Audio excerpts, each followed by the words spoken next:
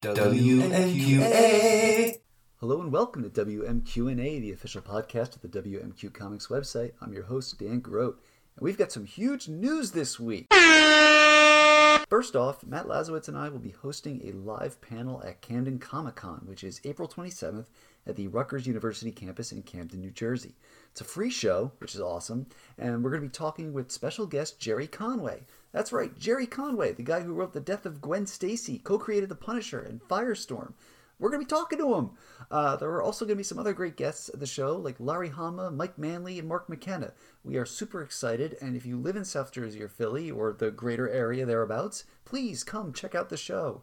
But wait, there's more! We've got a new regular feature debuting this week. You've heard him on WMQ&A. Now, friend of the site, Will Nevin, is bringing his Wednesday Warriors column to WMQ Comics. Will does reviews, he makes his picks for the week, and he pairs it all with a tasty bourbon, as is his brand. We are extremely fortunate to have Will, so please look for his column this week and gorge at the trough of his comics wisdom. Anyway, we have guests, new and amazing guests. This week we're talking about Ivy Noel Weir and Christina Steens Stewart, the writer and artist behind Archival Quality, an Oni Press graphic novel that just won the Dwayne McDuffie Award for Diversity in Comics. We talk about that book, we talk about the importance of libraries in spreading the gospel of comics, and we talk about the comic scenes in Ivy and Steens' respective home bases of Philadelphia and St. Louis. We also talk about those two great pillars of the fandom, Cyclops and Gritty. So let's dive right into it. Here are me and Matt and Ivy and Steens. So first of all, congrats on the McDuffie Award win. Do you remember, what you guys were doing when you received the news that you'd won? Yeah, I do.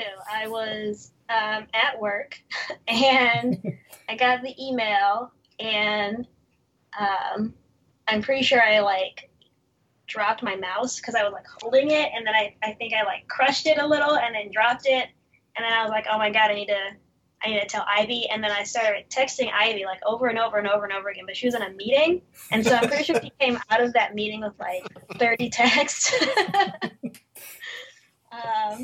But yeah, that was pretty much what I was doing, just working. Nothing exciting.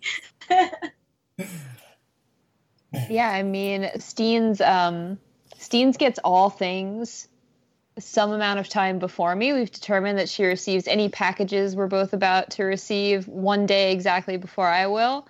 And it is the same with good news. She will always get it first and have to tell me.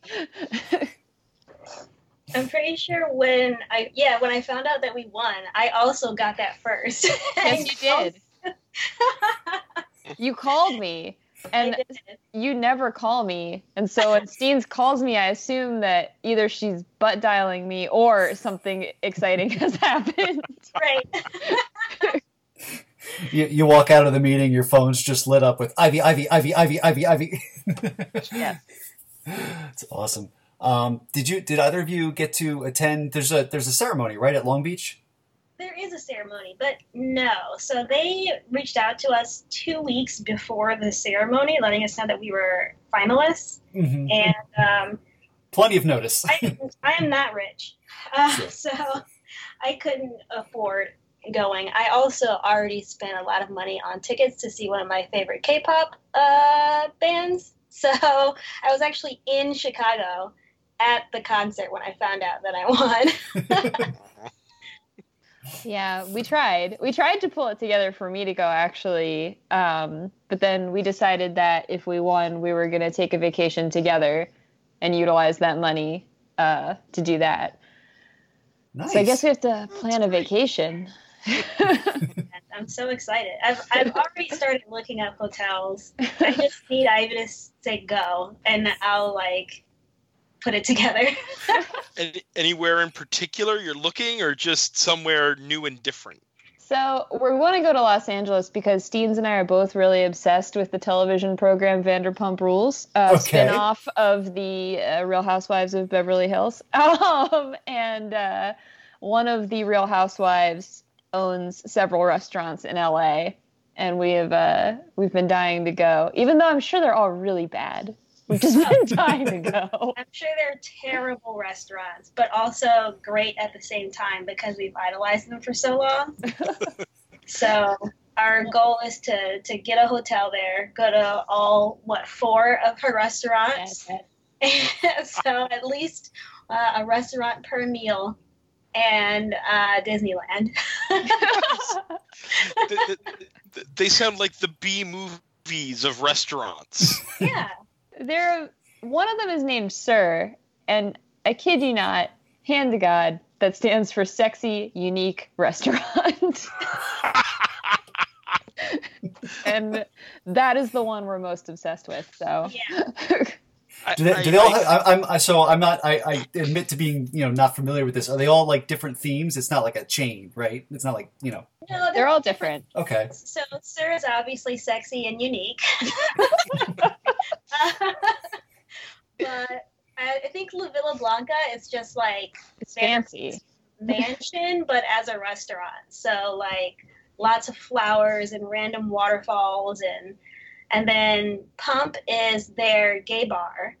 And then Tom Tom. Tom Tom. So Tom Tom is their most recent restaurant. And the faces of the restaurant are for 2 of the characters from the show, Tom Sandoval and Tom Schwartz. And we love them. And we love them a lot. Tom Sandoval is actually from St. Louis, so I've actually met him.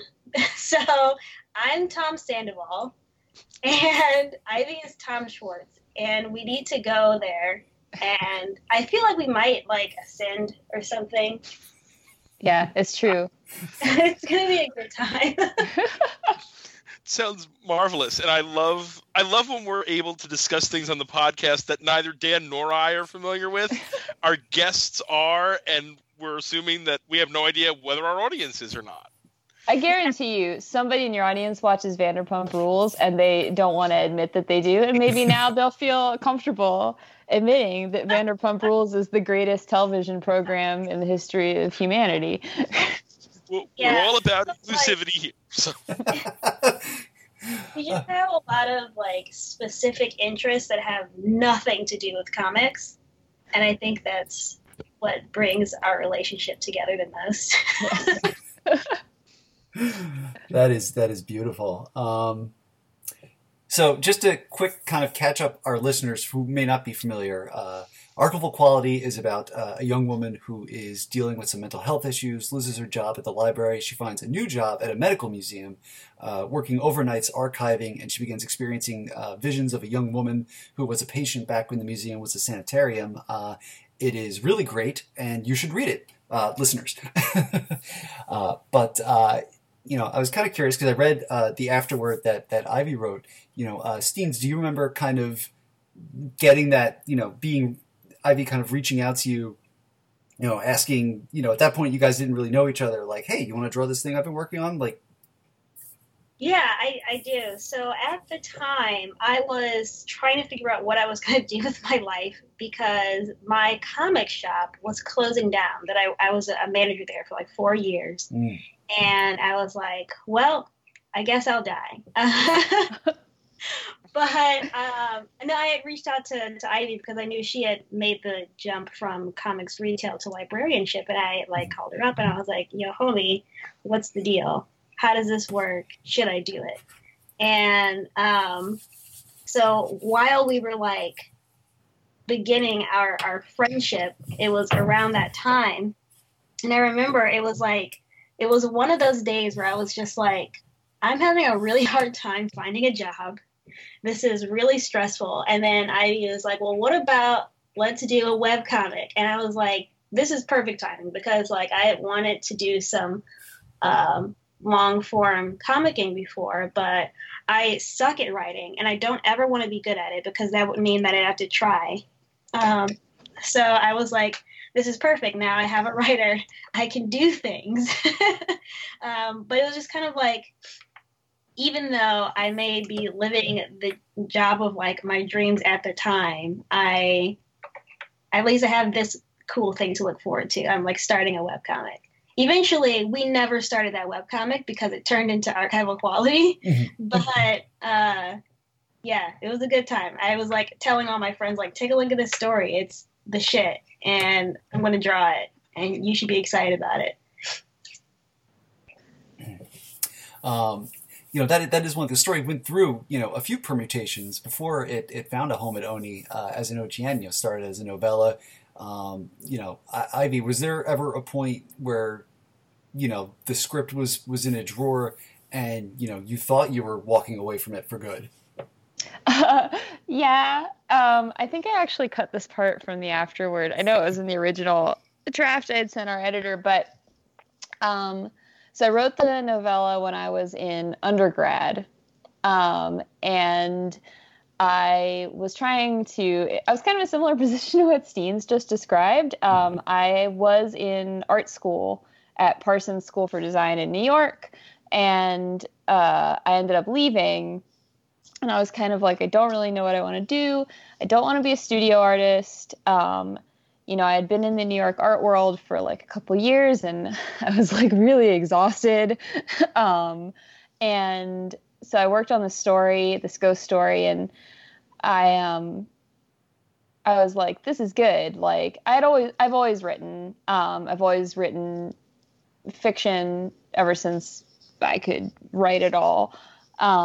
And so I was like, I feel like this is something that is good. And so I'm going to submit it to the Clarion Writers Workshop, at which Neil Gaiman is the teacher this year. And I was very much rejected. And I was like, well, I guess I'm not a writer, and I guess I'll die, to borrow Steen's phrase. So I believe in the original draft of the afterword, I sent our editor, I said something like, so yeah, suck it, Neil Gaiman, who's published now. But it's not his fault. It's not his fault. I don't think he even looked at those applications. But that was the moment where I was like, this is going nowhere, and I need to like reassess my priorities, and why did I think I could be a writer? And then about 2 years after that is when I met Steen's. Once I saw her art, I was like, I want to do something with this person, but I'm so tired, and college has completely broken me at this point. And like, I had been going through a lot personally. And so I was like, well, what could I even bring to the table that she might want to work on with me? And I was like, oh yeah, that crappy ghost story that Neil Gaiman hated.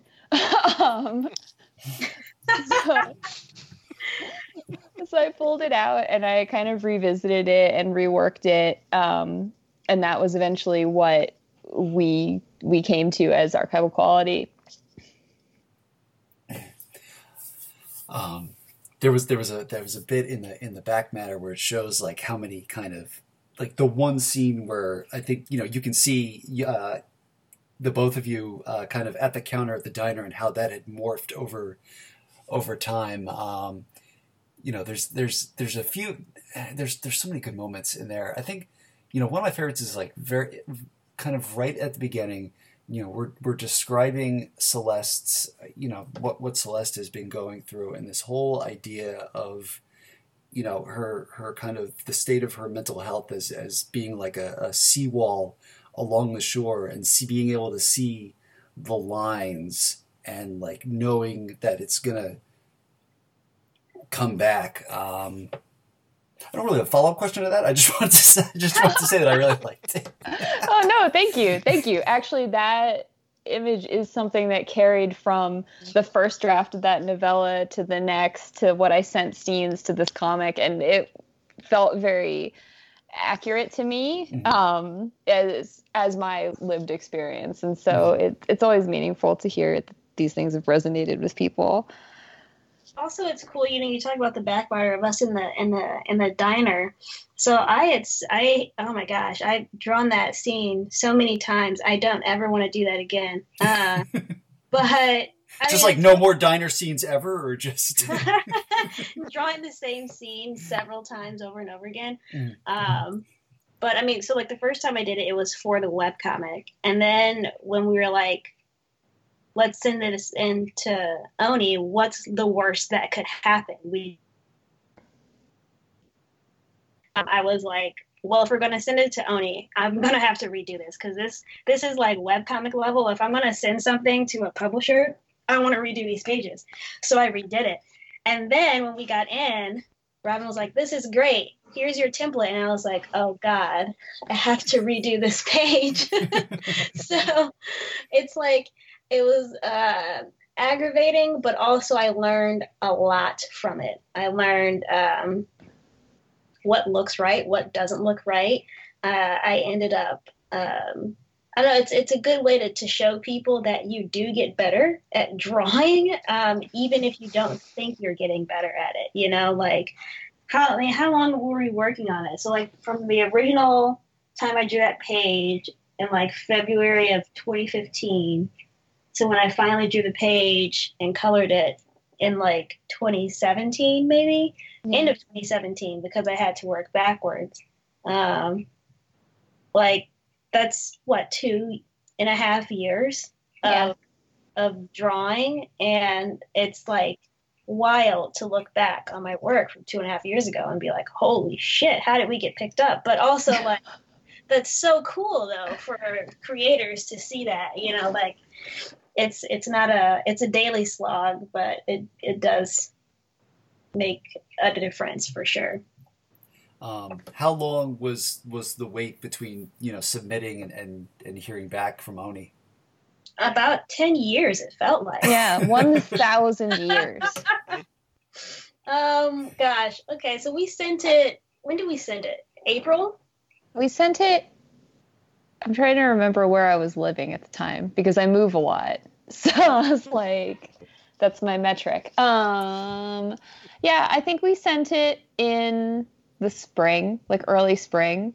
And honestly, I think we heard back very quickly. We did. But we also, this was like the first time we had ever pitched anything. Yeah. So, like, any amount of time is like, it's forever. We're never going to hear back. What actually took longer was after we heard back and, like, going through the contracting phase, that took longer than the time for us to get picked up. So. Okay. And I think that's typically how it works, especially, well, like, so I'm an editor at Lionforge, and that's, right. I mean, I can see a pitch and be like, yeah, I'll take it to acquisitions within, like, 2 months of talking to them and going back and forth on changes or whatever before I take it to the team. But when it comes to actual, like, contracting, oh, my God, it can take forever, especially if you're agented. Your agent's going to be like, well, hold on now. Let's make sure this person gets every bit of money. So, yeah, it's a lot. It's a lot. But in the grand scheme of things, it was relatively quick, though. Because, I mean, archival quality is, what, 300 pages almost? So that's a lot of comic to do in that period of time. Absolutely. Yeah. So I have to ask, Ivy, as I started reading the book, even without looking at your bio, I immediately figured you had some familiarity with Philly because the setting of the book reminds me of one of my favorite Philly oddities, the Mutter Museum.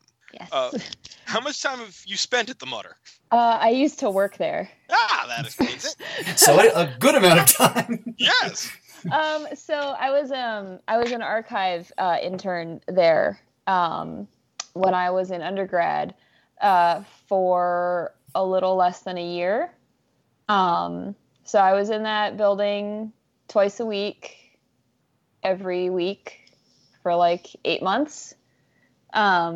And it's funny because I actually ended up almost working there again a couple of years ago in their development office. So I'm very familiar with it. I've been going there my whole life. I'm Philly born and raised. So I am well acquainted with the Mutter. It was everyone's favorite gross field trip.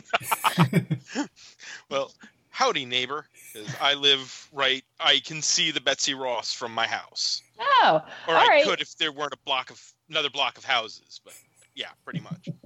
Yeah. Yep. So the Mutter is like, to me, this just, I don't know. I mean, Steens can tell you that I'm very proud to be from the great city of Philadelphia.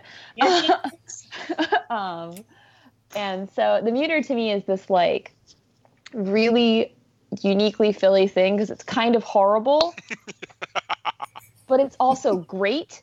and like really unique, and like you bring people who aren't from here to it and they're like, why am I here? Like, to me, that just like is the encapsulation of Philadelphia. You know, I have to say, I remain to this day borderline jealous that my wife's ex-boyfriend set it up that their first date was at the Muter. And I was like, damn, that was a really good first date idea. I don't know if I could have pulled that one off, but that was a good play. I actually went and visited Ivy in Philadelphia in, I don't remember when. It was cold, but yeah, it was. I don't even know how far I was into the book, but it definitely helped with the feeling of archival quality, having actually been in the museum, you know?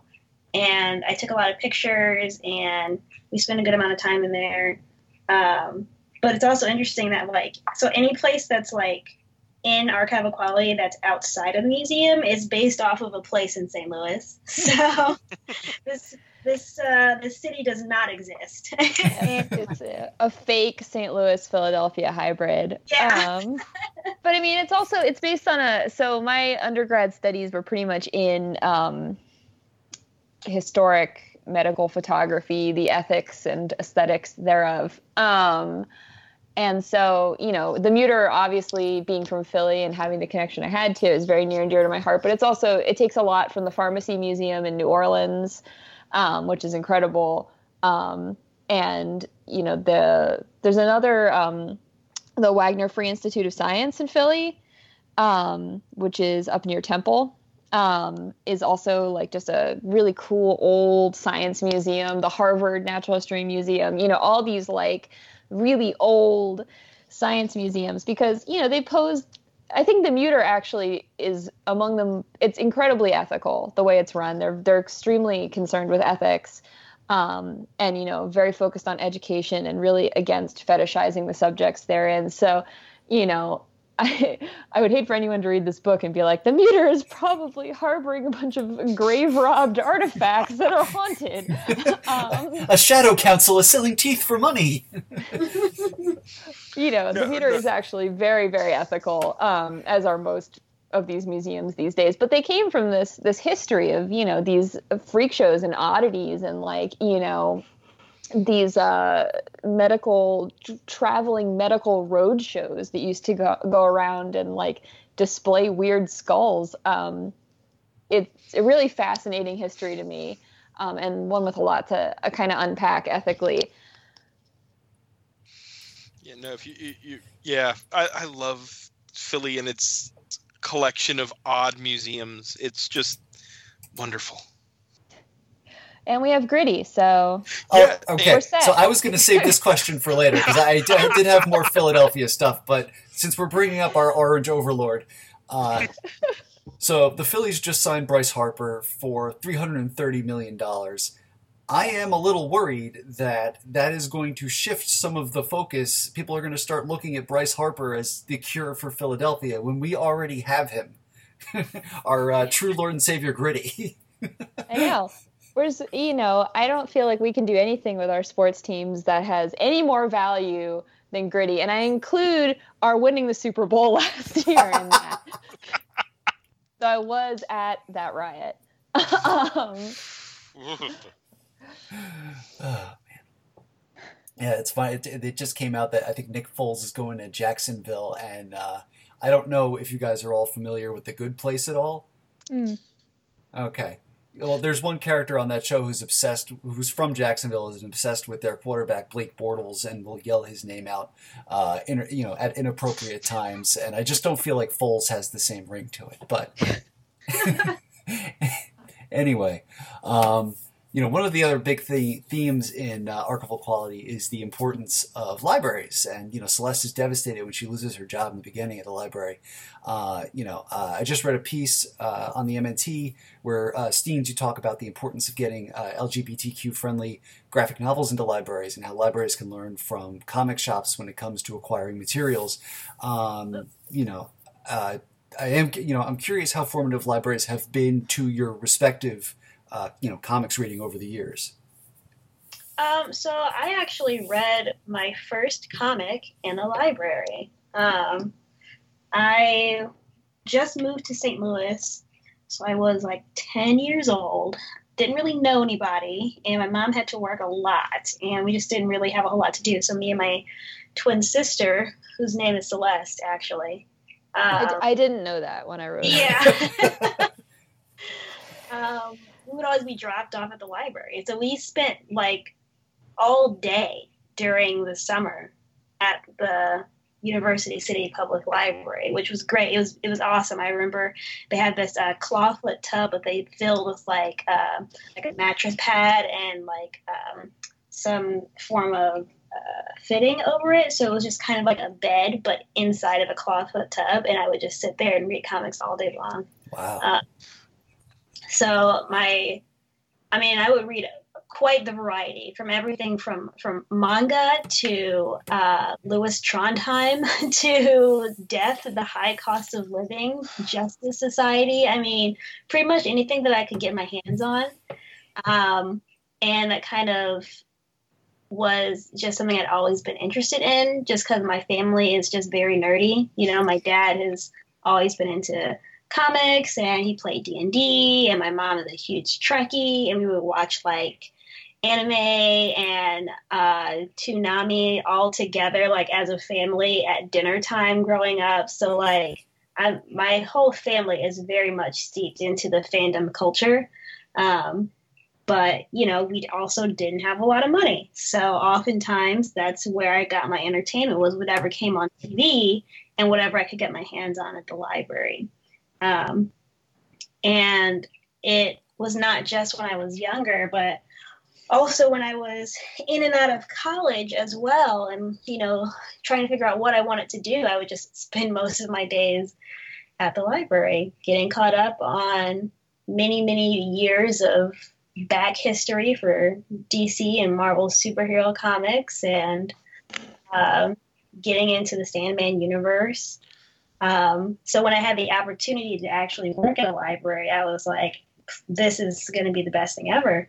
And I ended up working in the entertainment and literature and biography section, which you're probably like, oh, well, that has nothing to do with comics. But not exactly. I actually made sure that room had a robust graphic novel memoir section, just because they do have that's where they go. A biography is a biography, no matter the format.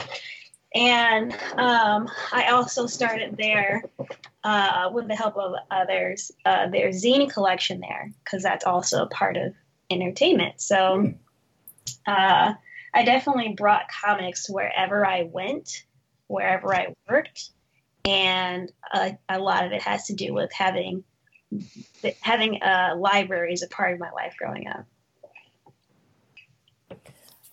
I mean, for me, there was no not getting into comics in my house. Kind of similarly to Steen's, my mom was a big comic reader. She made her own comics. She was a big part of the Philly art scene when I was young, and so she and a lot of her artistic collaborators would make zines and comics, and she read Love and Rockets and like worshipped Jaime Hernandez, and so it was just always part of my life. And like a lot of people my age, kind of my gateways into reading comics serially were Archie comics and manga. Archie double digests. I had like a Tupperware container so full of them. I only got rid of it like when I moved out to go to college. And I read a lot of single issues. My mom really loved the X-Men, so it was a huge part of my life. And my relationship with the library was almost like a boomerang effect. Like that was where I went to get like books. And, I definitely was kind of given free reign, and without a library, I don't think I would have read as broadly as I did or turned into the weirdo that I am now. But, and then when libraries became my career, I actually have my master's in library science. When libraries became my career, I wanted to make a kind of accepting and approachable space for teenagers in particular. And with the popularity of like the MCU and like, you know, all the comic book shows and media and the way that it's really permeated pop culture, I thought that the easiest way to get kids in the door was to get them reading comics. The library where I worked really didn't have much of a comic collection. And I ended up taking that on. And by the time that I left that library for my job now, I work in publishing, we had, I think, the largest collection in our county system. If not the largest, then the second largest, because the main branch could buy a lot more manga than I could. But, you know, and I really tried to make it a space where kids, like Steens describes herself as a young person, could go and discover, you know, like a wide variety of things they wanted to read. You know, not just superhero comics or not just manga or something that combines them both or something that's nothing like, you know, anything that they think they like based on their preconceived notions. So, you know, I was really proud of the work I did with it. And I think that libraries are kind of undervalued in the comic scene. I think that's changing. But comic shop culture requires a pretty high fee for entry monetarily. And so, you know, the biggest way you're going to hook a new reader is to give them something for free. And the library is doing that. I think that comic publishers would be smart to improve and explore library marketing. I mean, I completely agree. I wouldn't have even started purchasing comics if I hadn't already read them for free. You know, even when I started reading single issue comics, I went with a friend because he could afford them and I could not. So, you know, I would say we should read this, this, and this. And he's like, that's what we're reading. And so we would share. But I was just like, I'm not going to be able to afford that. Like, there's just no way. And there's plenty of people out there that feel the same exact way, you know? So, well, especially when it comes to diversifying comics readership, you know, a lot of the kids that I was working with were from low-income families. They were often, you know, kids of color, and they didn't have access to a comic shop because the closest one was 15 miles away, you know, and our library was walking distance from their house. Where they were often, you know, watching a younger sibling and brought them to the library. So it was able to open up like just a much broader readership too than just people who have, you know, access to a car, disposable income to buy single issues, you know, and the lack of anxiety about walking into a shop where you might not know what you're looking for. Also, I didn't even consider comic shops as a thing.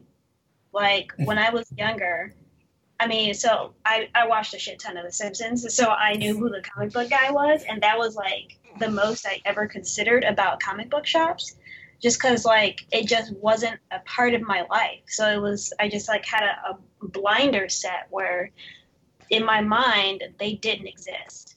You know, I only know now where comic shops are in Detroit. That's where I grew up. And I've been watching comic book shows and reading comics for years, but have no idea where I could find a comic shop in Detroit when I was younger. Because it just didn't exist to me. I didn't know anyone else that looked like me that read comics. So the idea of going to a place to get them was like, it was just unknown. You know, how about, you know, you guys are both in the Valkyries, you know, is the situation different in St. Louis? Like what is the comics culture in St. Louis? Oh my God. We have so many comic shops here. It's insane. Like the comics community here is so big. You know, like Matt Kent is from here. Brian Hurt is from here.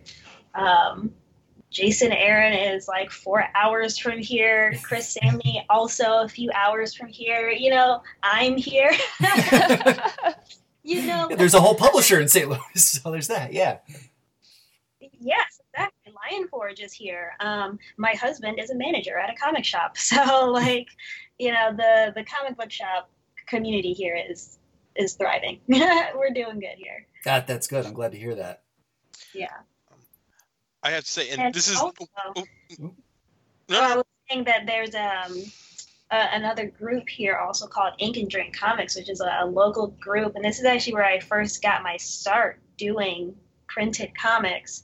I had just started working at Star Clipper, and I expressed interest in drawing comics, and one of the other my coworkers was like, "Oh, well, you should get into Ink and Drink. They're just a group that meets up on like Tuesdays, like once a month, and they talk about comics, they draw comics, and that's pretty much it." And I was like, "That's not a lot of information, but okay, I'll go with it." And so like I went there, and it was super welcoming, But basically what they do is they put together an anthology series based on a genre, and the money that we make off of selling it at local cons and nearby cons is used to make the next book. And that's pretty much it. And it's just like a way to keep local creators into the idea of publishing their own stuff. You learn a whole lot about formatting and making sure that your comic is ready for print, and working with an editor and working with a writer. It's like an incredible way to get started in comics, and it's totally free. You just have to go to some meetings and say, "Hey, what's up?" It's awesome. So this isn't so much a question as an observation, but I thought it was reading about, Dan sent me the MNT article, and I read it, and it was really cool. And the idea of getting LGBTQ comics into libraries, one of the coolest tiers I've ever contributed to on a Kickstarter was for an LGBTQ supervillain comic called Gamer Girl and Vixen, where one of the tier I wound up contributing at was you got a copy for yourself, a copy for your friend, and a copy for your local library.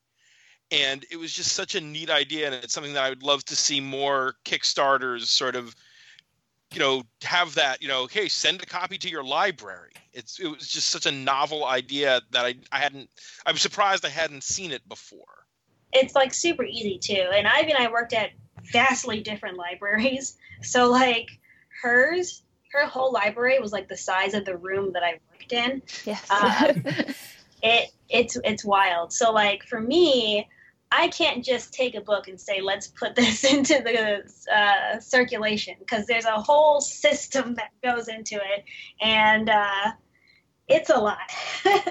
But I worked at like the main library in reference, so there was a lot of hoops you had to go through. So you can imagine how much work it was putting an entire zine collection in there. So when people say, oh, just donate to your library, I think most of the time they're talking about smaller branches. Because like the one that Ivy worked at, you could hand someone a hoagie and it's in the collection. I mean, like, no. Because I took over the collection development in my Power Grab, and I did not allow hoagies to be added to it. I was the world's most annoying librarian, I think, to people who had an expectation of what librarians should be, because I was always being like, let's get less books in here. Knock out these shelves. We need more community space. We need meeting rooms. We need places for people to tutor each other. So when people would try to donate, I would often be like, get it out of here.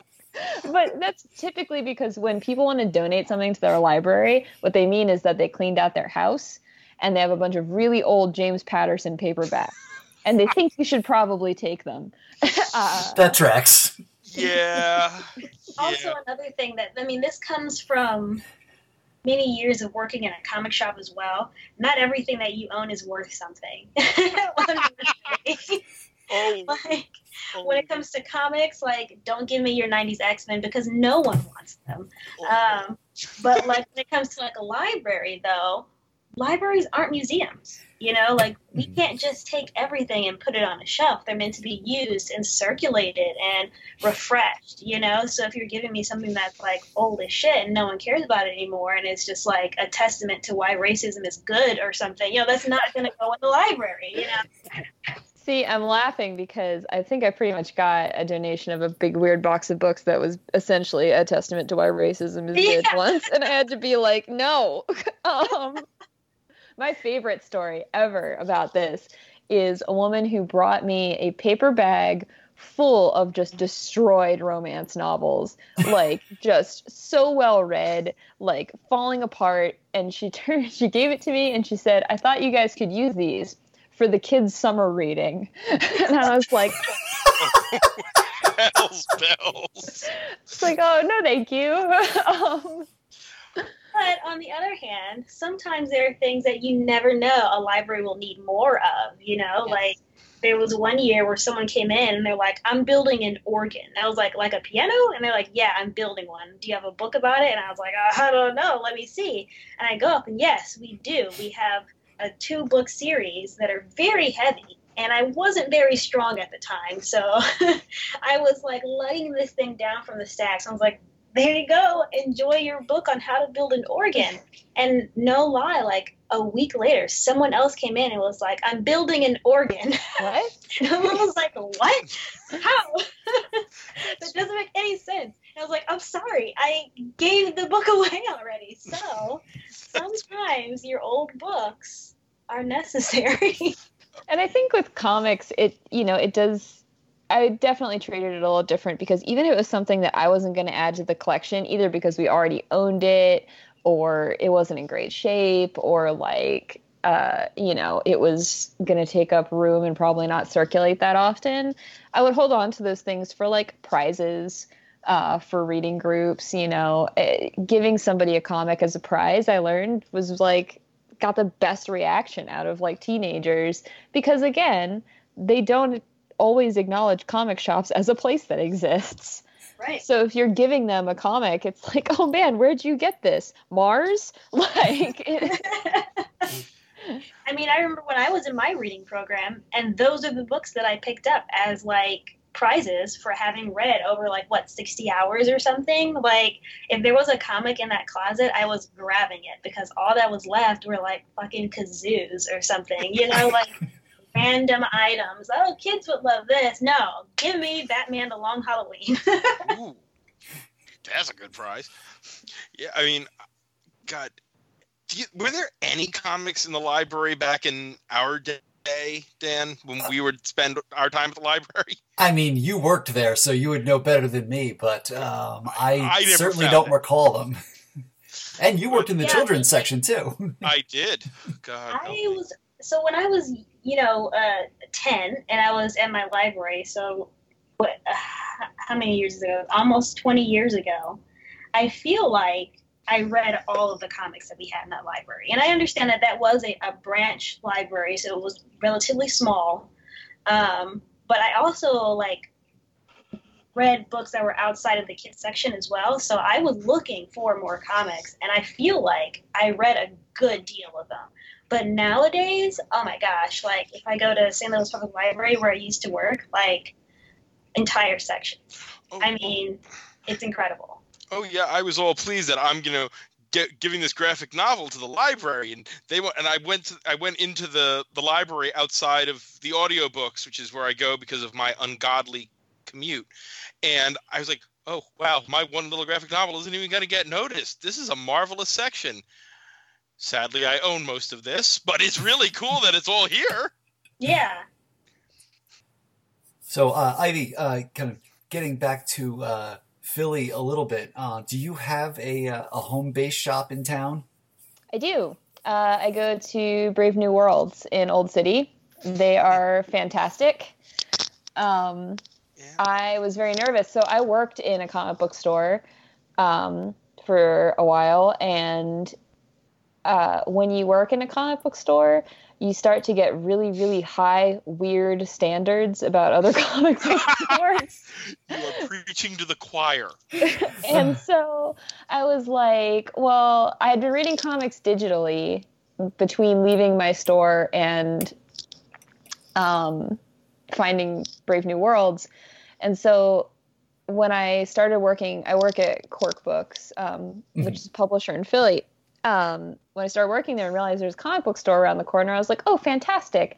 I will go there and open up a pull list. And then the day I decided to do it, I was like, what if this place is horrible? What if everyone who works here is horrible? Like, I had all this anxiety, but no, the guys that work there are great.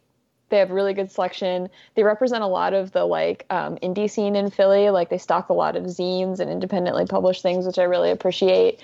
I've loved going there. It's made me feel like I have a comic book store community again, in some ways, which I was really missing when I left comic book retail.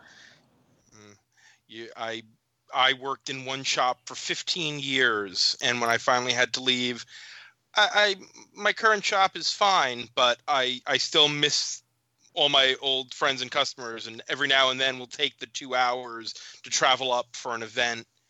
Because I know exactly what you mean. And Brave New Worlds is real nice. I used to work as an affiliate with the Painted Bride, which is right around there too, or was. And so it's like I remember stumbling in there one day. It's like, wow, if I only lived a little closer to here.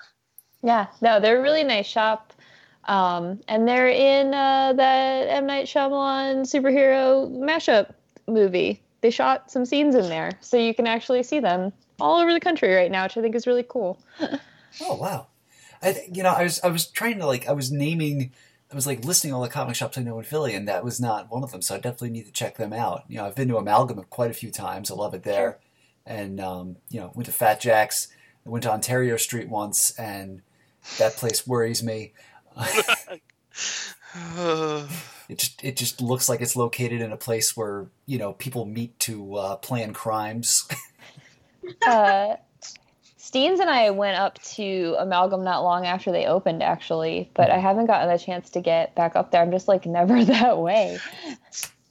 I mean, I go out there, and my wife works not too far from there, so they make a mean iced tea too. No, I really love that they exist. Even if I'm not able to go there as often as I would like, I think that it's great that they're there and that they're so neighborhoody and that they offer so much to the neighborhood around them. Philly's comic scene, as I'm sure you know, is kind of weird because we don't really have a show. And there's a lot of smaller groups that do things, but there's no big uniting thing. Right. There's Wizard World, which is mostly an autograph farm, and then they tried with Keystone last year, and I was at Keystone. so were we. I don't know. We went on Sunday, so it was the last day. There's always a different vibe on that day, but it was probably the same vibe the whole time. Okay, that's kind of what I heard. It very much felt like, what if they threw a con and no one came? It was, I want to believe that Keystone will take off because I want Philly to have a show. And, I really miss the Locust Moon Festival that used to happen at the Rotunda in West Philly. I thought that was a great show. And then to see it kind of fall away. I think there's been some things that have kind of stepped up to try to replace it, like Zine Fests and stuff. But, I'd like to see something that kind of brings... Philly has a really interesting dynamic with really, really indie stuff that's going on and a pretty big mainstream readership too, from what I can tell. So something that united the two of them would be amazing. I'd love it. Have you ever crossed the border into Jersey for the Camden show at Rutgers? No, I got invited to speak at one of the Rutgers shows in New Brunswick. I was New Brunswick. Yeah, no, I mean, it's coming up at the end of April. It's free for everyone, and it's a nice little con. I've really enjoyed it the number of years that I've been. Yeah, I've heard it's good. Yeah. No, I'm glad. And that's another one that's very community oriented and neighborhoody, and I think that's nice to see. And also, we're hosting a panel there, so good job plugging Matt. I was waiting for you to actually drop the bomb on that one, sir. It'll be in the intro, which I haven't recorded yet. So time's a flat circle. But Steens, you've been in your current role as an associate editor at Lineforge for a little over a year now. One thing I love that that publisher does is how well they break their lines down by age group. So, for example, the Roar line for teens and Caracal for middle grade and Clubhouse for 8 and younger. That feels like a very like library influenced move as we're kind of talking about all that stuff. It is. I mean, we definitely did it intentionally just because we do want to make sure we have a big foot in the book market. Mm-hmm. And that's something that just you have to know in the book market is who is this book for, Mm-hmm. And I think, personally, it would be really nice to have that crossover into the comics community as well, only because so many people are already reading novels and chapter books that when they come into a comic shop and they're looking for something by age range, it's kind of hard for a comics retailer to tell them because different publishers have different rating systems and, something may say teen, but it may definitely not be teen, know? Mm-hmm. So, I mean, the only reason I think about it is because out of like ease for people who like don't want to just read anything.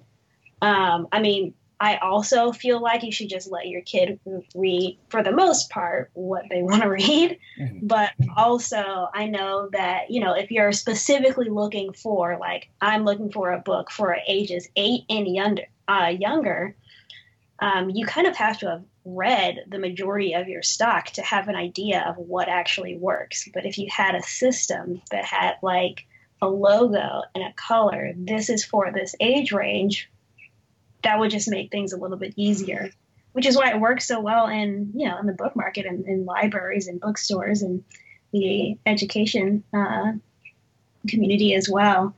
But it definitely works out for us, and it's kind of hard to get out of that mindset now that I've been doing it for so long because, I was in marketing with Lion Forge when I first started. Mm-hmm. So my mindset is always like, well, who am I selling this book to? Which helps as an editor because it kind of colors every single thing that you do in the book. If someone's like, I have a story for a middle grade reader, you kind of have to think about, well, is the dialogue something that a middle grade reader is looking to, or is it too simple, or is it too advanced? Is it about, the trials and tribulations of growing up, or is it about learning a lesson? Because if it's about learning a lesson, that might be a little bit too young. And so having an idea of who the book is for definitely helps when it comes to editorial direction as well. Yeah. And I think just on the whole, we're starting, the rest of the industry is starting to kind of creep in, understand that like book market mentality. I'm interested to see what happens with the DC Ink and Zoom line and all that stuff. But yeah, it's very interesting. I know Ivy and I both got to see the DC Ink books. Neither of us were at Comics Pro, but we had people that were there, so we got to see them. But, I think it's very interesting. I'm kind of confused as what their goal is, because I don't know. But so the books are good on their own, mm-hmm. but I do not know if someone's going to, like, read one of those books and think, now let me move over to Catwoman comics from my local comic store, because they're not the same. They're not the same people. They're not the same backstories. They're not the same anything. They're the same in name only. Mm-hmm. And sometimes that works out fine, if it's just a mantle. But I don't know if that has been clarified, if it is just a mantle and that's what these stories are. And then I wonder if the people who were there for the novelist are going to say, wow, I love this novelist. Now let me go and read some comics at my local comic book store. I don't know.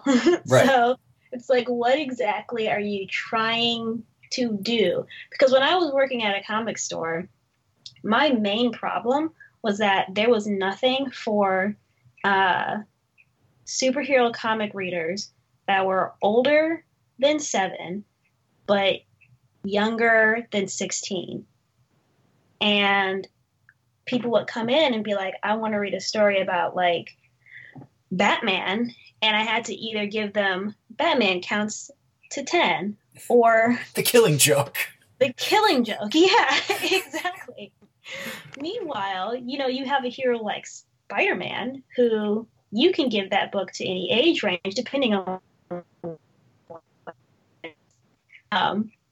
but it's not so easy with DC Comics. So I wish there was something like that. I mean, they have Teen Titans, which is great, but Teen Titans comes in and out all the time, and Teen Titans was one of my favorite comics when I was growing up.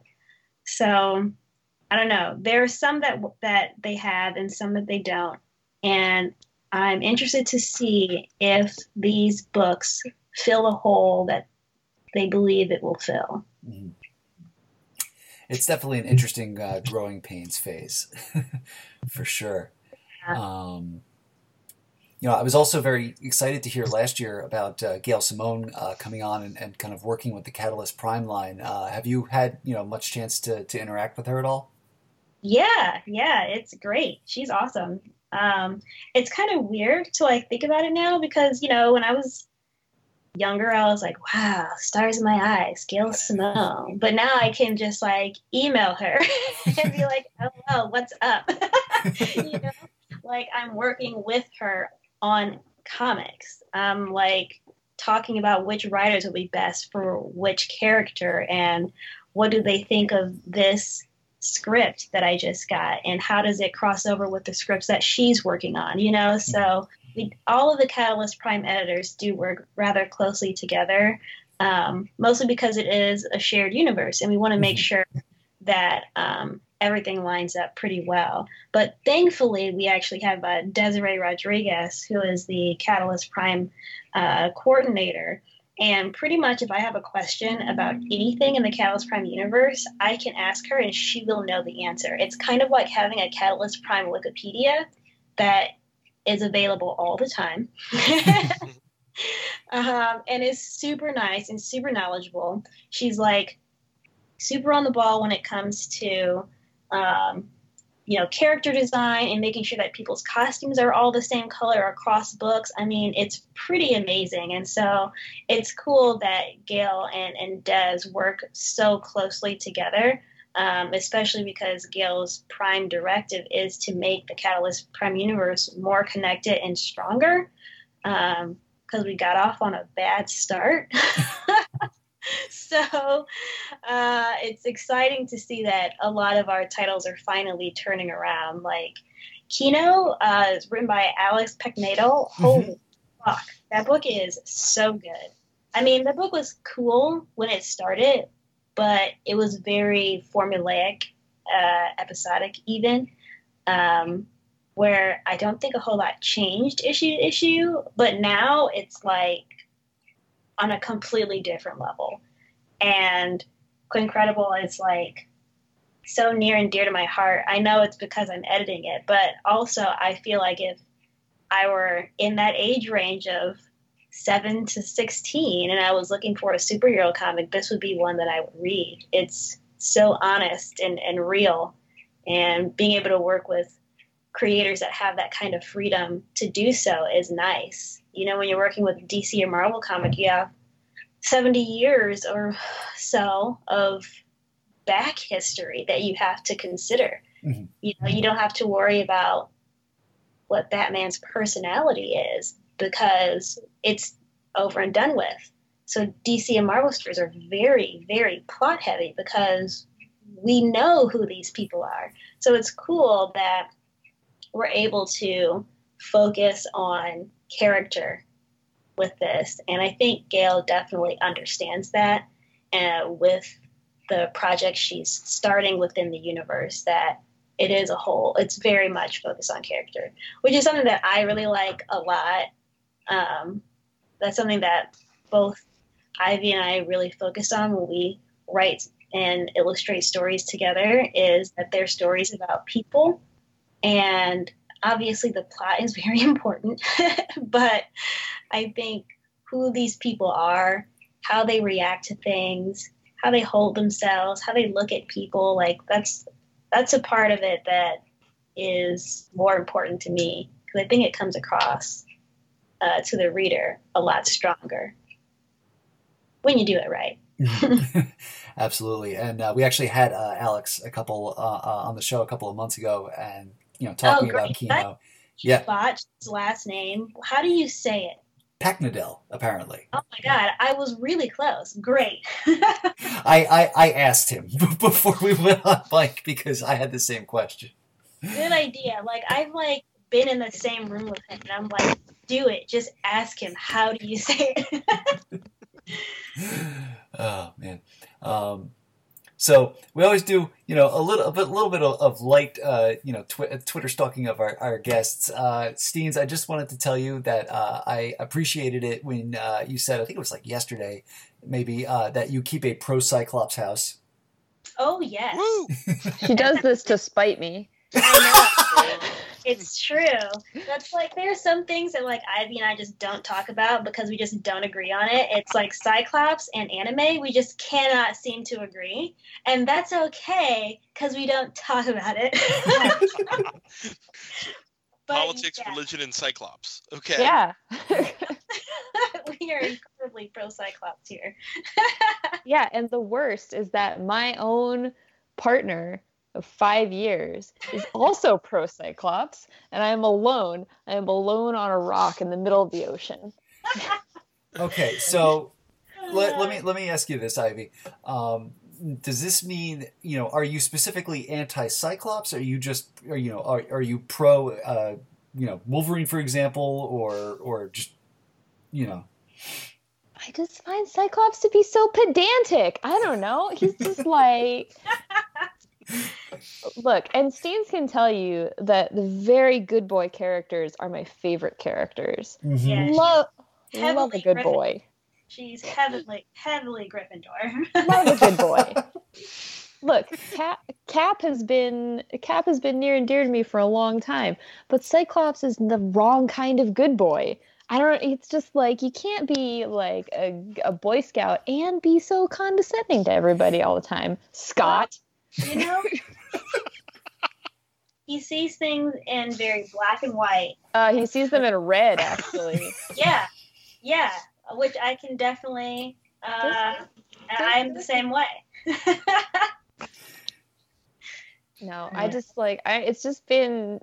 And maybe it is because my mom was very pro Wolverine. We had a Wolverine telephone in our house growing up. He held the receiver in his claws. And that is amazing.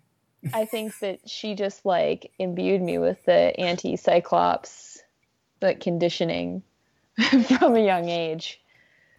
I think mine actually comes from my parents as well. I don't think my parents were ever pro Cyclops, but they're definitely very militant in their views, and so I am very militant in my views. And it's either my way or the highway, and Cyclops is the same way. Oh my God, this is really accurate. See, I myself am more of a Wolverine in that I am short and kind of belligerent. I cry when it's not appropriate. Yeah. Very accurate. I sometimes lie in bed and just stroke a framed photo. Yeah, man. Yeah. I have a framed photo of Ivy in my house, and it's the only framed photo of any human in my house. It looks like I died. I don't even have pictures of my family. I just have one photo. But it was because I had my book release at Star Clipper, my local shop that my husband is a manager of, and I just couldn't have been there. So I was like, well, I didn't make this book on my own, so I printed out a picture of her, put it in a frame, and I said, write something nice to Ivy on a giant poster board. And I did not realize how much it made it look like she had died. It looked like I died.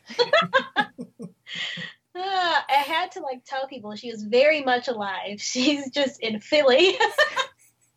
When I went to Steens' house this summer for her wedding, and I walked into her office, and she had the framed photo of me on a shelf next to some white roses, and I was like, did I die? To be fair, it was my wedding bouquet, so I didn't just have roses. Okay. It really looked like I died.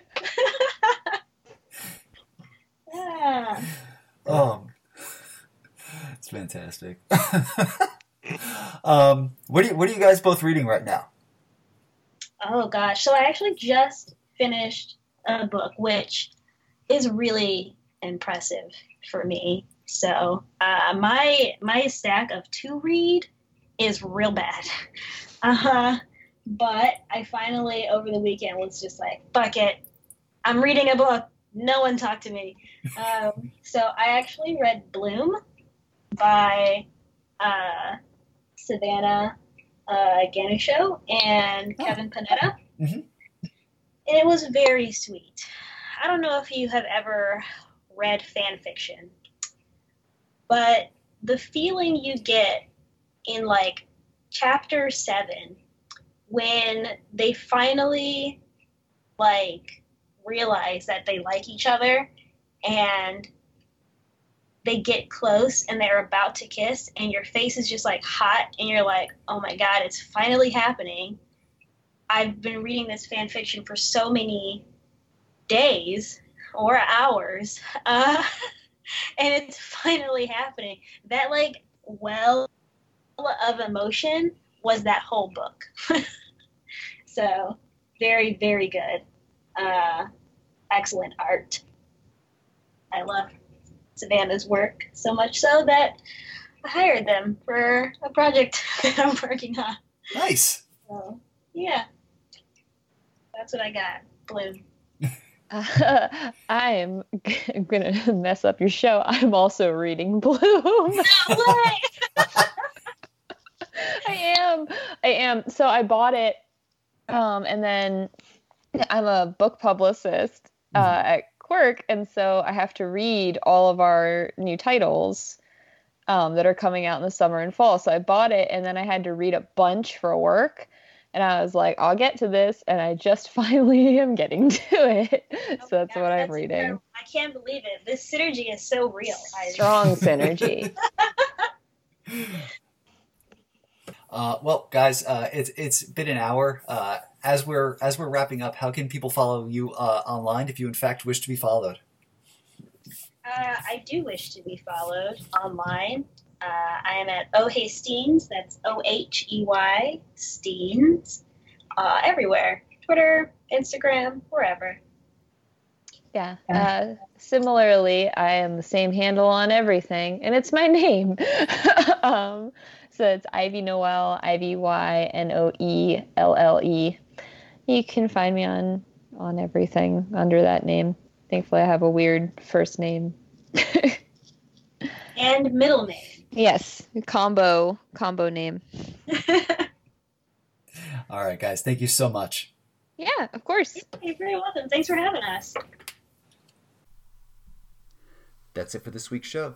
As always, you can listen to WMQ&A on Apple Podcasts, Stitcher, SoundCloud, and at WMQComics.com, where new episodes move Tuesday mornings. You can support WMQ&A and WMQComics.com at patreon.com/WMQComics, where just $1 donation gets you early access to episodes and the ability to promote your work on our site, and $2 gets you a customized bonus reading column written by our own Matt Lazowitz, built around the character, creator, or theme of your choice. Big thanks to our first and foremost patron, Steve Morris from Shelf Dust and the MNT. You can follow WMQ Comics on Twitter and Facebook, and you can follow me on Twitter at Daniel P. Grote and Matt Lazowitz at MattLaz1013. Not a fan of social media? Sign up for our weekly Q newsletter, which gives you the best of WMQ every week in your inbox. Finally, and most importantly, check out WMQComics.com for all your comics news, previews, reviews, interviews, and panel views, and we'll see you next time. WMQA.